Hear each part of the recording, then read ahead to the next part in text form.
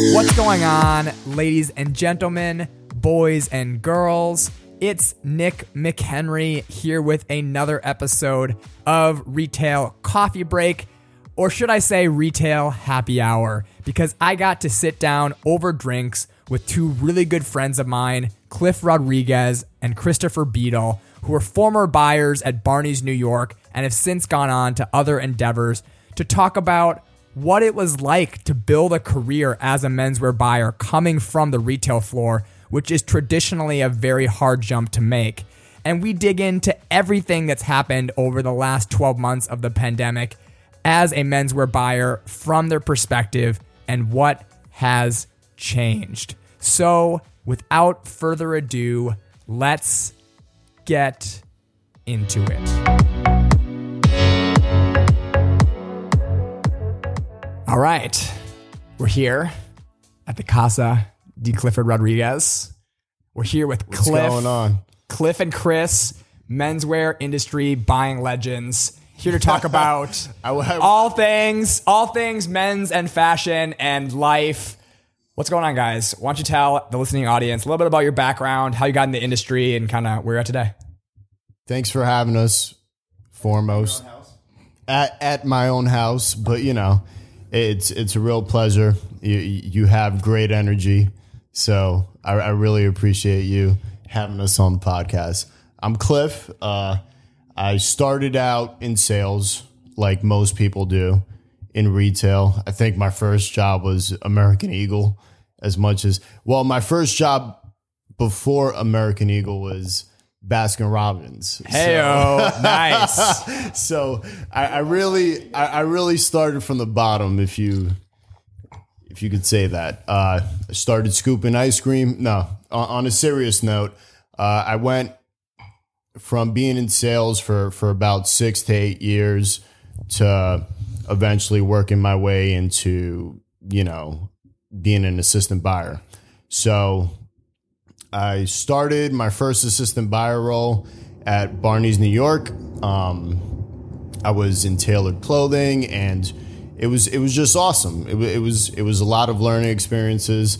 I went from always just talking to people to then using computers, which I found I was extremely terrible at Excel and just things in general that I thought I would never be terrible at. So I went from that to, being an associate buyer and eventually having some ownership of the business. And mainly the things I did was buy for suiting, trousers, MTM, overcoats, rainwear, things of that nature. I'll pass it off to you. Word.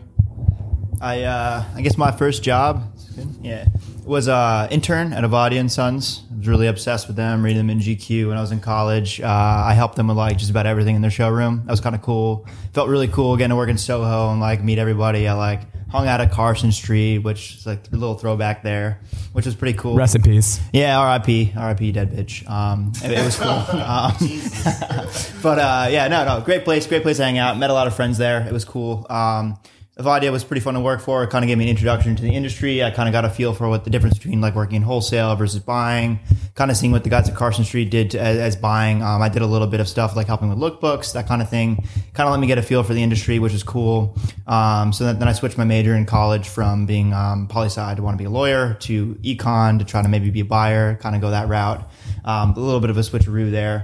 Coming out of college, I kind of was just what can I do to get into New York? I just need to be in the city to kind of get the flow, because UConn is not exactly a fashion feeder school. So I was what the fuck can I do to get in there? I was all right, cool. Suit Supply, kind of a new company, kind of up and coming, very young. They kind of want you to grow whatever position you do. So I took a job there in sales. Did that for a few months, kind of forayed that into working on their shoe program, because I'm a little shoe nerd. Their shoe business was really lacking. I mean, their problem was the fact that the name of their company is Suit Supply, so no one really thinks about shoes. So they really wanted to push that. So they had me sort of educate people on the selling points of the shoes and kind of fix their inventory system. And that really is what inspired me to be all right, I kind of like this. I like looking at what's doing well, what can I do to make this business better. And I was okay, so buying is kind of what I want to do. And I was lucky enough to meet someone that worked at Suit Supply that knew someone at Barney's and got me an interview, and did a little switcheroo, and I went to work as an assistant buyer alongside Cliff. Met him on my first day at Barney's as an assistant buyer of dress shirts and ties. R.I.P. those as well. But back then, we still sold some ties back then. Still sold some dress shirts. I was lucky enough to work with Cliff. He taught me well. Not Excel, but he taught me some other things. And Excel, I thankfully knew. And I worked my way up as well. I switched into shoes. I did designer and developing designer shoes, which is pretty cool. Got to work with Adidas and Nike and help develop stuff with Timberland and do custom stuff with them, like the Soul Series stuff for Barney's, which was super sick. And from there, I just kind of expanded, taking more ownership of the business as well. And then, What do you think people, because I feel like I get asked a lot, we've all come from kind of different backgrounds. We've all kind of misfits, we kind of fell into the industry, made our way into corporate office or whatever somehow. None of us were destined for the corporate office by any means. A lot of people ask, okay, I started on a retail floor, I'm in college, and they ask me a lot, I don't have to ask you guys, how do I get into a corporate office environment? If you're on a sales floor, I think half the people on the sales floor want to be a buyer or work in the office. Where do you think people go wrong, or what are the misconceptions, or what advice do you have to tackle that? Because it's not easy, let's be real. No, it wasn't easy. I mean, I can't say it was anything more than just happenstance and luck and meeting the right people. And sort of I was very lucky to meet someone that I worked with at Suit Supply who happened to be friends with someone at Barney's. And I kind of imparted on him that that's kind of my goal and what I wanted to do. So I took some ownership at Suit Supply and was like, hey, this is what I want to do. What can I do to kind of dip my toes into the water of buying? And they're like, okay, you can go in the back and kind of help out with what they called needs management. And they're like, kind of, look at the business and look at sales as you're on the sales floor and see, where you're lacking. Listen to the customers, listen to what other people are complaining about, and what are we low on? Take a look at the stock. And I'm like, that's very much sort of what a buyer does. And I was able to use that, the skill set that I built there, even though it wasn't a true title. And so when I had my interview as an assistant buyer, which I was lucky enough to get, I was able to talk about those skills. So I'm not just coming out of nowhere. So it's yes, I worked in sales, but I also was able to manage this kind of stuff. So it was something I could foray into an assistant buyer job. Okay. But yeah, it's kind of, you fall into it. I mean, it's the people, it's the hands you shake. I mean, it was just kind of a happenstance that I met the person that, helped me get the job at Barney's and ended up there. Cliff? Yeah, I would say it's a lot about networking and just being extremely curious in general. You have to be able to show that passion. Just to give you a little bit of a background on how I got the assistant buyer job and, other buyer jobs after that.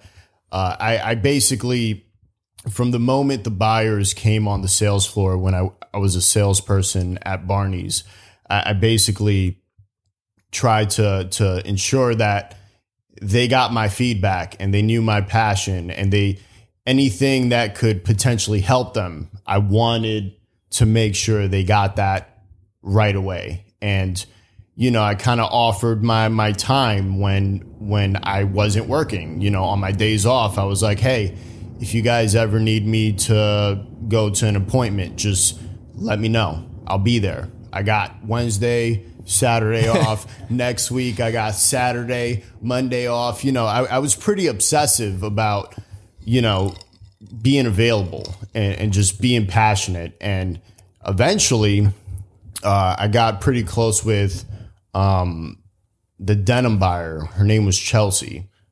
And she emailed me and she was like, hey, there's an assistant buyer job. And it was actually another assistant buyer job. So I applied for that one and it ended up not working out. And I was crushed. I remember I called everyone. I was like, damn, that was my only shot. That was my only way. It's over. It's fucking over. And I was really, really like, damn, I'm just never going to get there. And then another one came up and she saw the passion in me. And she was like, I know you don't know anything about tailored clothing, but there's an assistant buyer position for tailored clothing.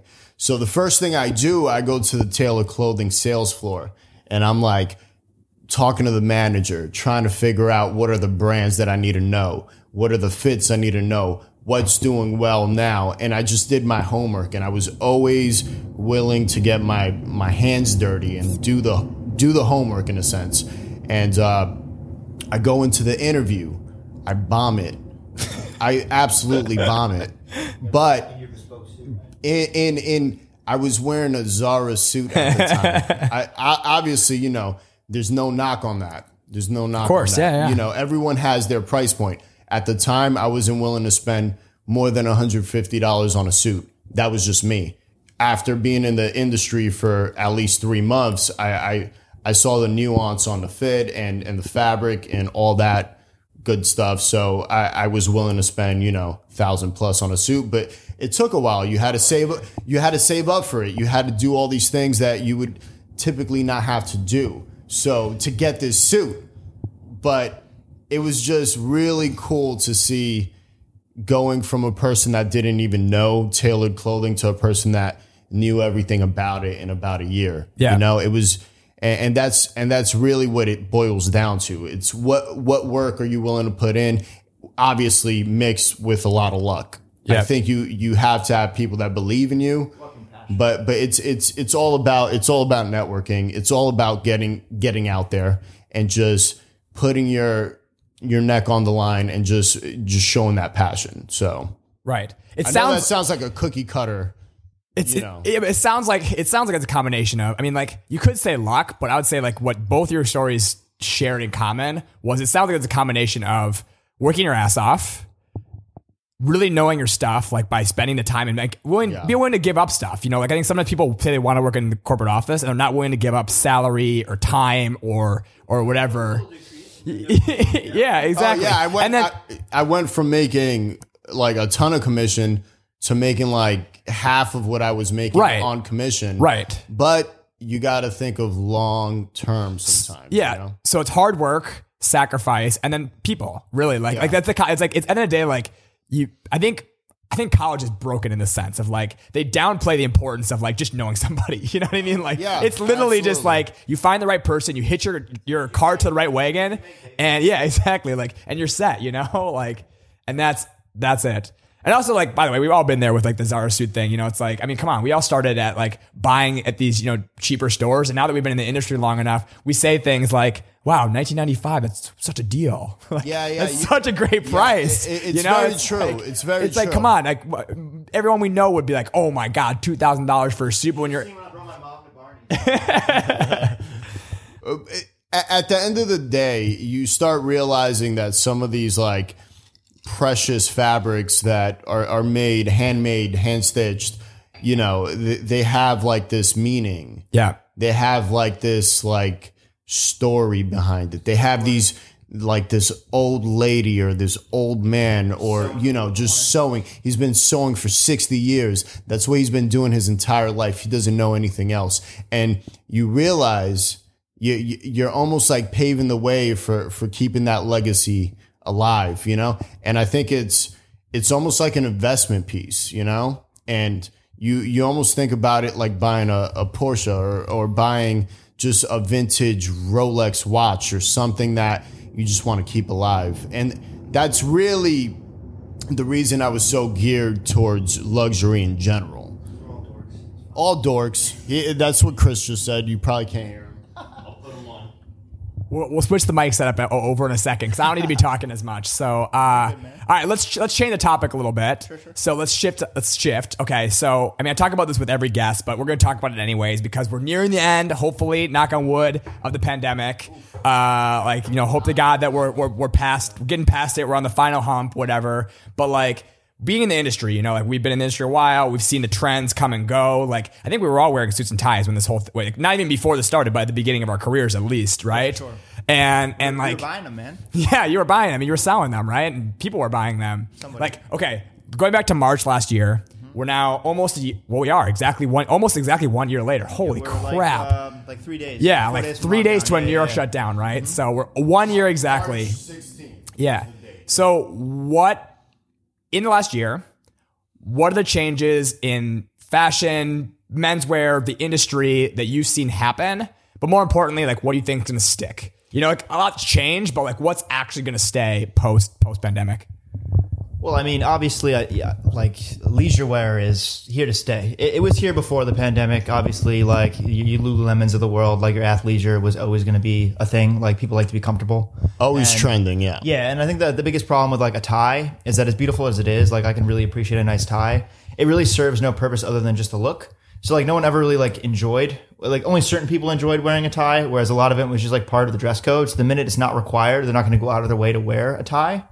Whereas like a suit, I still think is going to have a lot of legs still, because like wearing a suit still makes you feel a certain way. It still gives you a certain like look, because like the way a suit fits you, like even if you're not a person that's like in the impeccable shape or like stuff about you is not perfect, like a suit can make you look awesome because it gives you shape, it gives you form. So even if you're not wanting to be like really dressy or whatever for work, I still think you could like dress down a suit and look really good. So I'm thinking like after the pandemic, when people are in sweatpants all the time, they're really going to want to maybe look a little bit better. And I'm not saying you're going to go straight back to, you know, wearing a button up with a tie and a suit. Like I really don't think that's going to come back full hog unless you're a person that enjoys like novelty ties.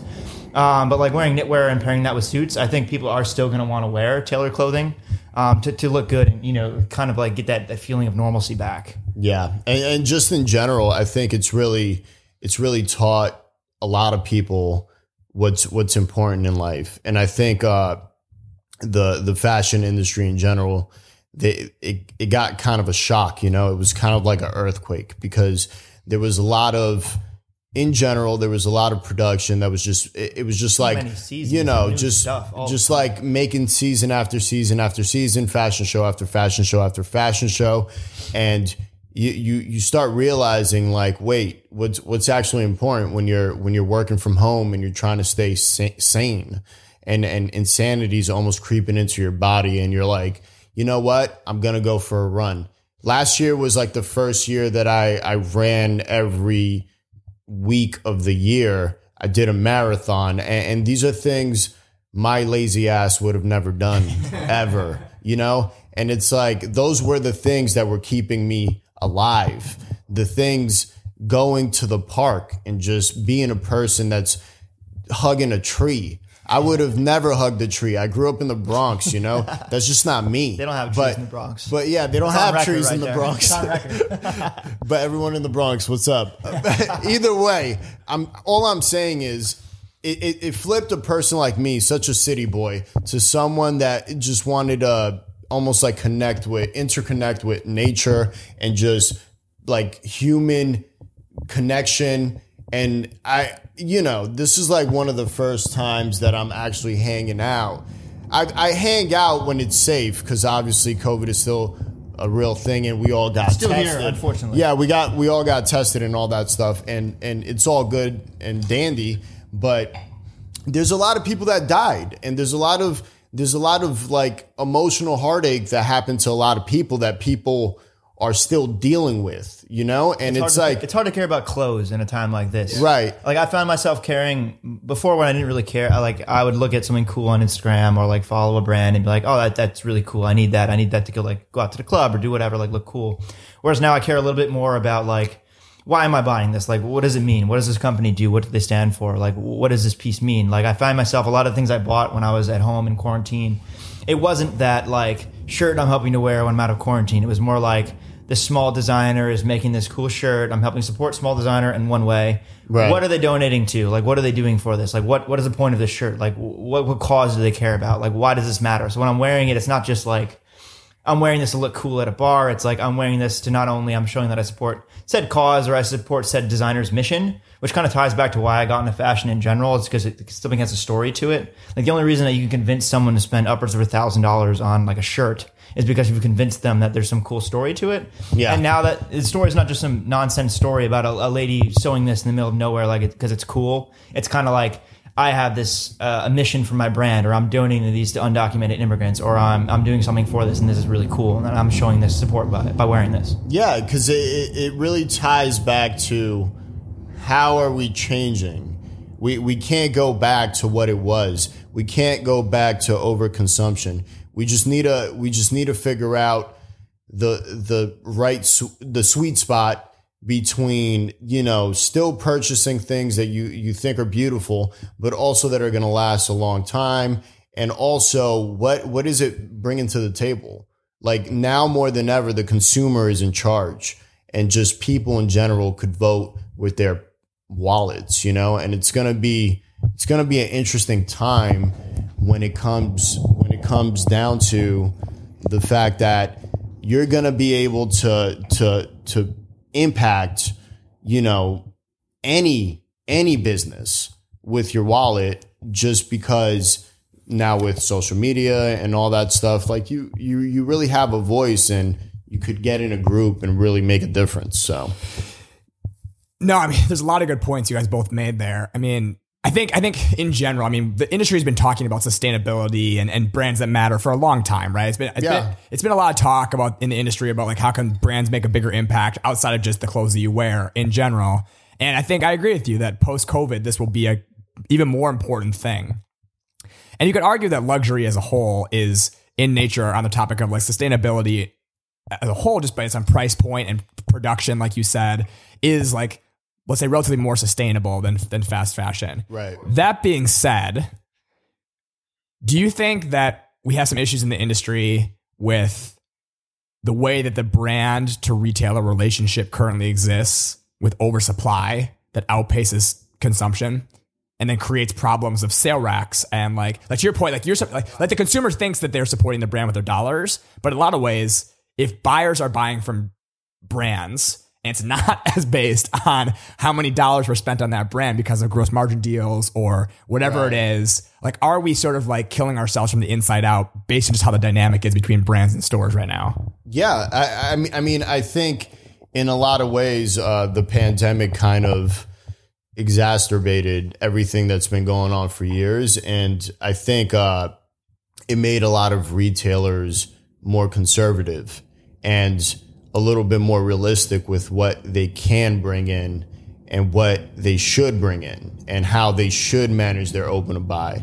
And I think more than ever, I think that exercise that's been done, of cleaning out like unproductive things in general, I think it's going to become a stricter place. You need to be a lot tighter. Right. I think there's been a big issue of just too many clothes being pumped in, and we really need to get away from the way that fashion was done in the past, where like you're buying for fall, but it's kind of really in summer. And I don't think men are buying, especially men. Like, we work in menswear. I only briefly worked in women, so I can't speak to it as much. But as far as like men buying things, like obviously the way things are set up now, it's all very old.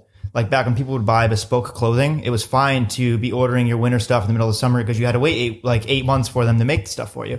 Whereas now it's in the store, but it's like I'm shopping overcoats in the middle of June. It doesn't make any sense. Like, and a guy right now, he wants to walk in and buy something to wear now. So he doesn't want to wait. So then he ends up only shopping what's on sale because that's the stuff that he can actually wear now. And the new stuff, he's going to wait. And you get, like, there's too much inventory and it all gets marked down and people are only waiting for sales and it's not sustainable and you're sitting on tons of inventory and it's not productive. Yeah. And I just think the buyers and, just retailers in general, it just needs to take a stand on the way the seasonal merchandise is produced in general, because obviously a lot of the factories, they kind of dictate exactly what you're going to see during the season and what you're going to buy into. But as a buyer, and I've seen it firsthand, you do have some say, hey, these fabrics are way too heavy. These models don't make any sense for what I'm trying to buy for spring. Like, this should be later on. Why don't we have a resort capsule, in January when people are shopping in New York trying to go to Miami where, there's no restrictions. But just in general, it's going to take the whole place, everyone, to kind of figure things out together. It needs to be a shift. And shift it, because I think it's already happening. And there's a lot of, startup fashion companies that have been able to like even cut out the middleman, and things like that are great. And I don't necessarily think that it's going to knock off anyone that's on the top right now. It's just going to add a little bit of competition, and that's fine. I'm all about competition. So I think in general, the cream rises to the top, as a saying that they always say.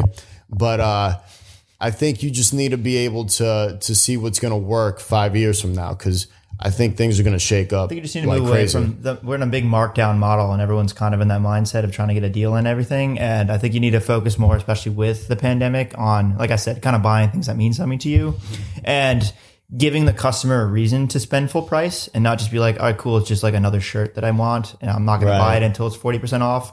And then you're like just stacking tons of this markdown inventory, and your gross margins are hit, and like no one's happy there. The stores are suffering, everyone's suffering, the consumer's not getting anything good, and it just doesn't work. Yeah, no, I mean, it's all really good points. So, like, I agree with you. I mean, like, it's going to take the whole industry to basically work together, which, let's be real, is like probably never going to happen. You know, like, come on, let's call it as it is. Like, we're not going to have every department store agree on the exact same markdown cadence. Yeah, not every mono brand's not going to agree on the exact same mono. Like, because one person breaks the system, it sets the whole thing back, you know? So, like, I think it does need to be, personally from my side, it needs to be like a million little actions that happen over a long period of time that, like, slowly 100%. get forward, you know, past that. Yeah. How do you think we get through, I mean, just like thinking through kind of the topic we're talking about, what do you think like newness looks like post-pandemic? Because I feel like, especially in menswear specifically, the trends have gotten so consistent over the years. It's very cyclical. It's very cyclical, but it's like, come on, every classic menswear brand has a white plain leather sneaker. Every like Saint Laurent-ish brand has a Perfecto jacket or some variation of Perfecto jacket. A nice little teddy. And because the reason I'm thinking about this is, yeah, exactly, a nice teddy or like some variation of that. You know what? Pointy boot, you know. Yeah, whatever. Exactly. So everyone's got that slight variation. So like, I guess that's something I think about. It's like I'm seeing more and more stuff that used to be like I would call it core. Because so many brands have it, it's like 70% off. Because now some brands have it 70% off, and then core brands that like sold as core. Yeah. Like, what do you think is gonna? I mean, in the next like year or 2 years, I know we're not trying to forecast necessarily, but like, what's new anymore? You know, how do we get out of this like whatever we're in? It's hard. I mean, having newness is hard. I mean, you kind of just need to focus on like what you're good at instead of trying to dip your toes into every part of the water, I think. I mean, not everyone needs to make Common Project's Achilles ripoff. Like, that doesn't need to exist. Like, not everyone needs to make a white sneaker. I mean, you don't need to be in every part of the industry. Like, just focus on the things that you're well known for and very good at. Or if you have a great idea for something, you know, come up with that new thing. You don't need to just like, all right, you know, they're selling this sneaker really well. I need to make a sneaker that fits in that category. I don't think that's going to be necessary going forward, because I think people are very much more attuned to seeing when stuff is like, there's too much of that one thing. And then there's like, they're overwhelmed with it, and they're either going to wait for the one to get marked down from the brand that's not as well known, or they're just going to spend the money on the one that they know is like the it shoe or whatever. Yeah, I agree with that statement. I think in general, you're going to have to just follow your passion and really try to, if you're going to go into something, it better be something that you absolutely love. And like, if you're going to go into a niche, it better be something that you're not thinking is going to make money right away. I mean, it goes even back though to you need it a is story. yeah. You need a reason. You need a reason for me to buy, especially when you're talking about luxury goods. Yeah. Like the first time I was in New York shopping, and I went to Odin, and I was looking at like some gloves. Like, I'm not going to spend $200 on some driving gloves that are just sitting there. But if you come give me a really cool story about how these are based off of something that Steve McQueen drove in a sick car, and he's like, oh, this is the history of these gloves. This is where they're made. This is where this like the peccary leather comes from. I'm like, okay, cool. I can kind of be like, maybe I'll save up for these gloves because it gives me that story and it gives me that feeling when I wear them. And I think brands really need to focus on like, what is the message that they as a brand want to impart? Yeah. And like, what are the items that they think like, you know, tell that story? So how do you tell that story online, you think? You know, because like, obviously there's a shift online, like people are starting to buy e-com, and like, it's harder, you know, like it's a new format where it's like, okay, you got to find a way with basically this cut and dry format that we have had since the beginning of e-commerce, basically. Like, I mean, how do you guys think you tell that story online? I mean, for me, the most successful way that I, as a consumer, have like shopped online is the brands that do editorial really well. Yeah. And I mean, that's not for everybody. I mean, I'm a fashion nerd, obviously. It's why I got into it. It's the only reason that the person I interviewed with the first time was like, all right, I'm gonna take a shot with you because you're clearly a dork and you love this shit. But like, if you write me a really cool story about what is the use factor of this item you're selling me, and you're like painting a picture of where I'm going to wear this or where I'm going to use this for. Yeah. So I've already romanticized this item in my head, like this is what I'm going to use it for. Or like if I get to go to like, I might not ever go to the Amalfi Coast, but in my head when I'm going to Cape Cod, it's the Amalfi Coast in my head, and that's why I'm buying Orla Bar Brown swim trunks, because you've romanticized those so much in my head. They're like, oh, cool, this is worth it to me, and I want to do that. And I'll buy it online because I can read this cool story, see someone cool wearing it, read a little blurb about it, and then boom, I click it, and it's purchasable. And then the other factor, at least for me, if I'm going to buy something online, you need to make it very easy for me to be able to like swap sizes or go in and out, and I'm not paying return shipping or like figuring out how to get this back to you, because that's the biggest, like, at least for me, especially buying like a thing like shoes online, where I think most people can, agree that like I may be a 9 in 8 out of 10 brands, but the other 2, I'm going to order the 9, and they're not going to fit. Yeah. And if I got to pay $20 to get them returned, I'm probably never going to buy from that person again. Whereas if you make it very seamless for me to make that swap, and you give me a good story, I'm probably going to, continue to shop there. Yeah, I think it's a holistic approach. I think you kind of got to go towards the editorial side, and you also have to, have a interfacing website that really looks like that really caters to a lot of different types of people, and is very easy to navigate as well. Because I can't tell you how many times I go on a site and they have certain it can't things be a second thought. It needs to be. Yeah. It needs to be the first thought. Yeah, you need to care. And there's a lot of sites that have certain product on certain categories that don't make any sense because it's not that category. So I think you just have to have really sharp people, designing the websites and making sure that it's up to par in a lot of ways. And I also think, when I say holistic approach, I think you need to be able to tie it back to, as crazy as this sounds, you need to be able to tie it back to brick and mortar in some sense of the word, because I think a lot of connections that are made are never going to be made through e-commerce. But if you have, either people in the customer service sector, calling to follow up.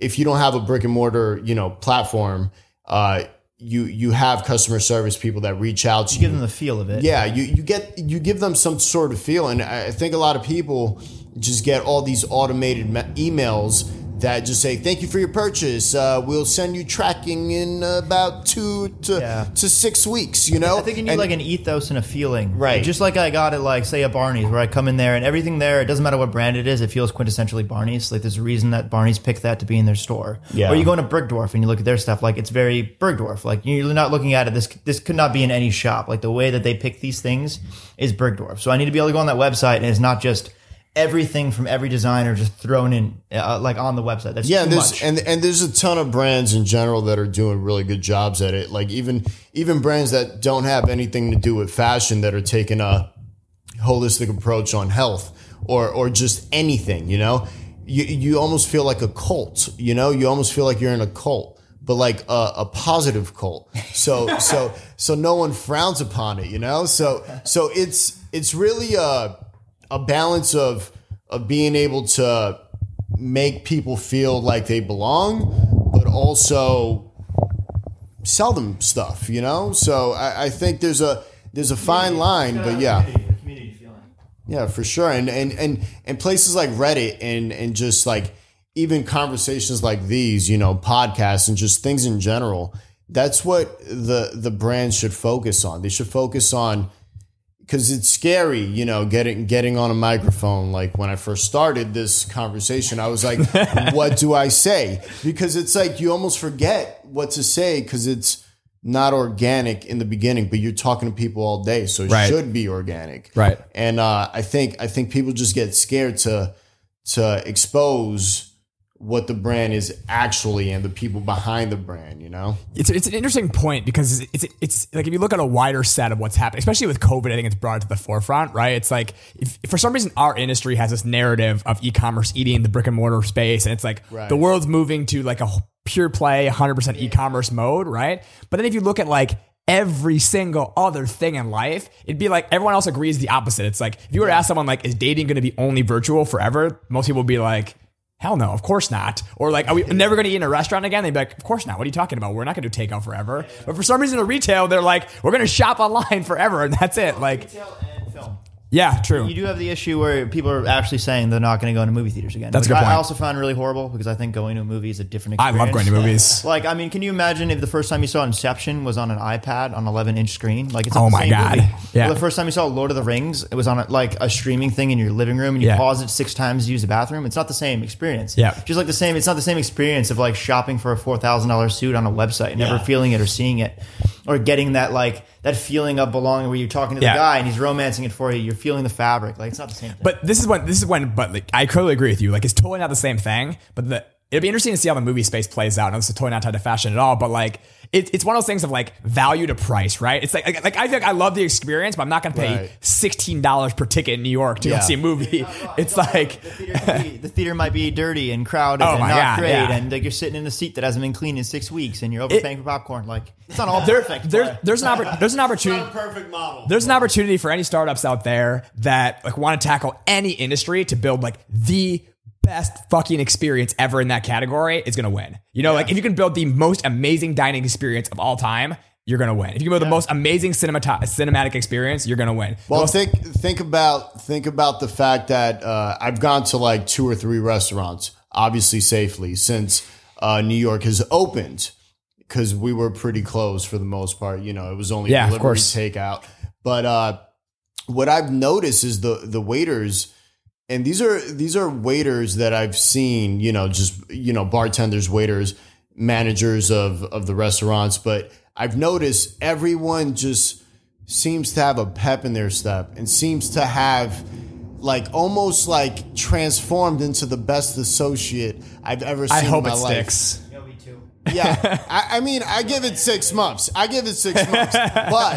you know, it's a good example of like missing something. What the drawbacks of it is that, you know, maybe you think you'll never need it again, but the positive parts, the pros to it, is that you might feel like, wow, I really miss this, and you know, it gets people working at their best states, you know? Right. So, I mean, I hope it sticks. Like the post-COVID positivity. Like I hope for years we can look back and be like, it could be 2020. You know, like The we can. roaring 2021s. Yeah, exactly. Like I hope we look back and we're like, you wake up every morning with a smile on your face and you're just thinking like, oh man, it could be lockdown. I'm It- so we could- happy to be eating pasta at this restaurant right now. Exactly. Like, I hope every experience is heightened. Is heightened. Man, All I right. can't wait to go to a concert again. That'll be Oh my god, it's gonna be amazing.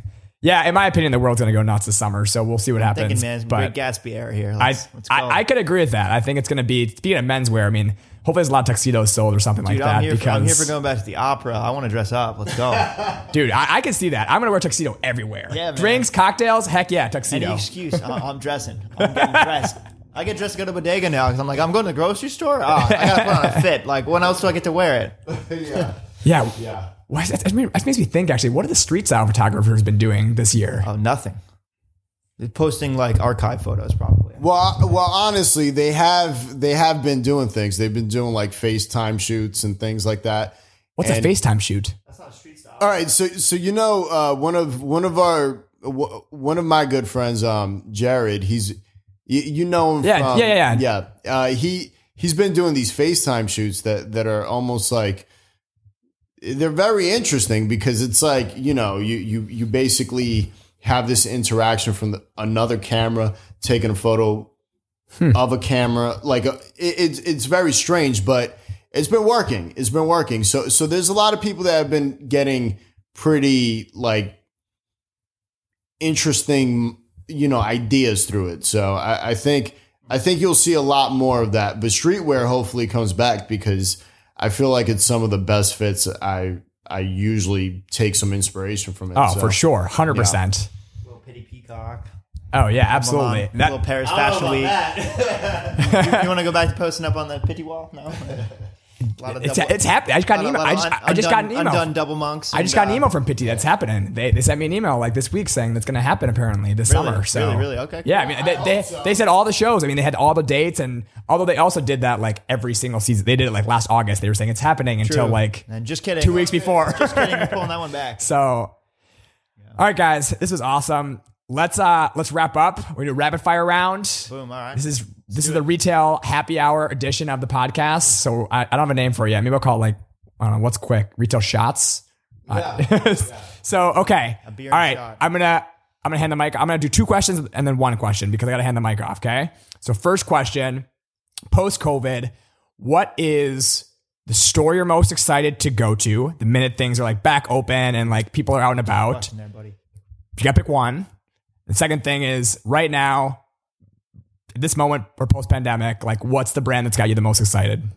It's a dicey question here, Mr. McHenry. Well, honestly, Outside of the brands you work for, Okay. Thank you. yeah. I think I'm gonna go. It's not really fashion though. It's more okay. I'm really excited to go back to REI. I went That's there. fashion. What are you talking about? I Bro? Salomons went there. are super cool now, man. I went there for for a skiing, I guess, getup, and I spent way too much money there. But I got to tell you, REI has everything, everything that I'm currently looking for. So REI is the place I'm gonna be. I might buy a bike. I don't have storage for it. My girlfriend's gonna go crazy, but that's where I'm going.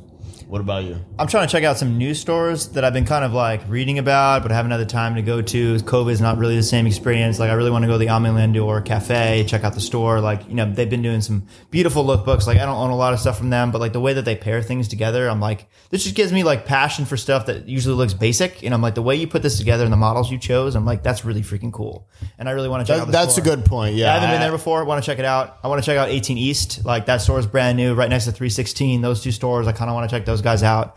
And then my go-to always, if I'm just trying to kill time, is to go to Dover Street Market because it almost feels like you're walking through a fashion museum, like the way they set it up. I always have a good time there. It'd be pretty cool to go back there for sure. That's definitely very high on my list. Do you have a second question? Yeah, the second question was what's the brand you're most excited about? Not affiliated with work, but like what's the brand out there that's doing cool stuff that you're excited about? Probably at the moment anyway, like what I'm caring about is a mix of 18 East stuff. Like I'm wearing the pants now. Shit's awesome. Like Antonio has been great. Like I followed him since he was in Eidos. Like I've been following like what he's doing, like drops. I finally got my hands on some pants. Like it's been a pain in the ass, which is, you know, good for him. That's great. That's awesome. I'm pretty excited about that. So yeah. What brands am I really excited about?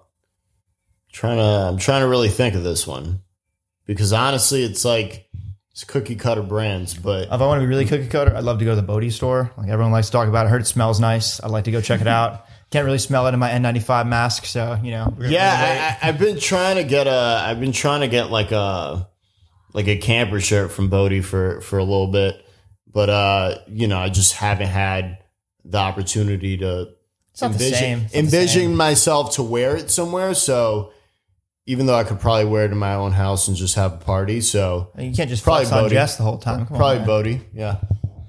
Cool. All right, final question. This is a fashion retail business question. All right. What's something that the fashion industry or retail industry as a whole, it's like a trend or something that's, you know, talking about for the future, do you think everyone sort of like believes in, is talking about what's going to happen or someday it's going to, you know, hit that you just like don't agree with? You have the complete counter argument. You think it's not going to happen. Interesting. I'll tell you mine. Yeah. I don't think there's ever going to be a time in the mass market where anybody's wearing a DB jacket or a DB suit.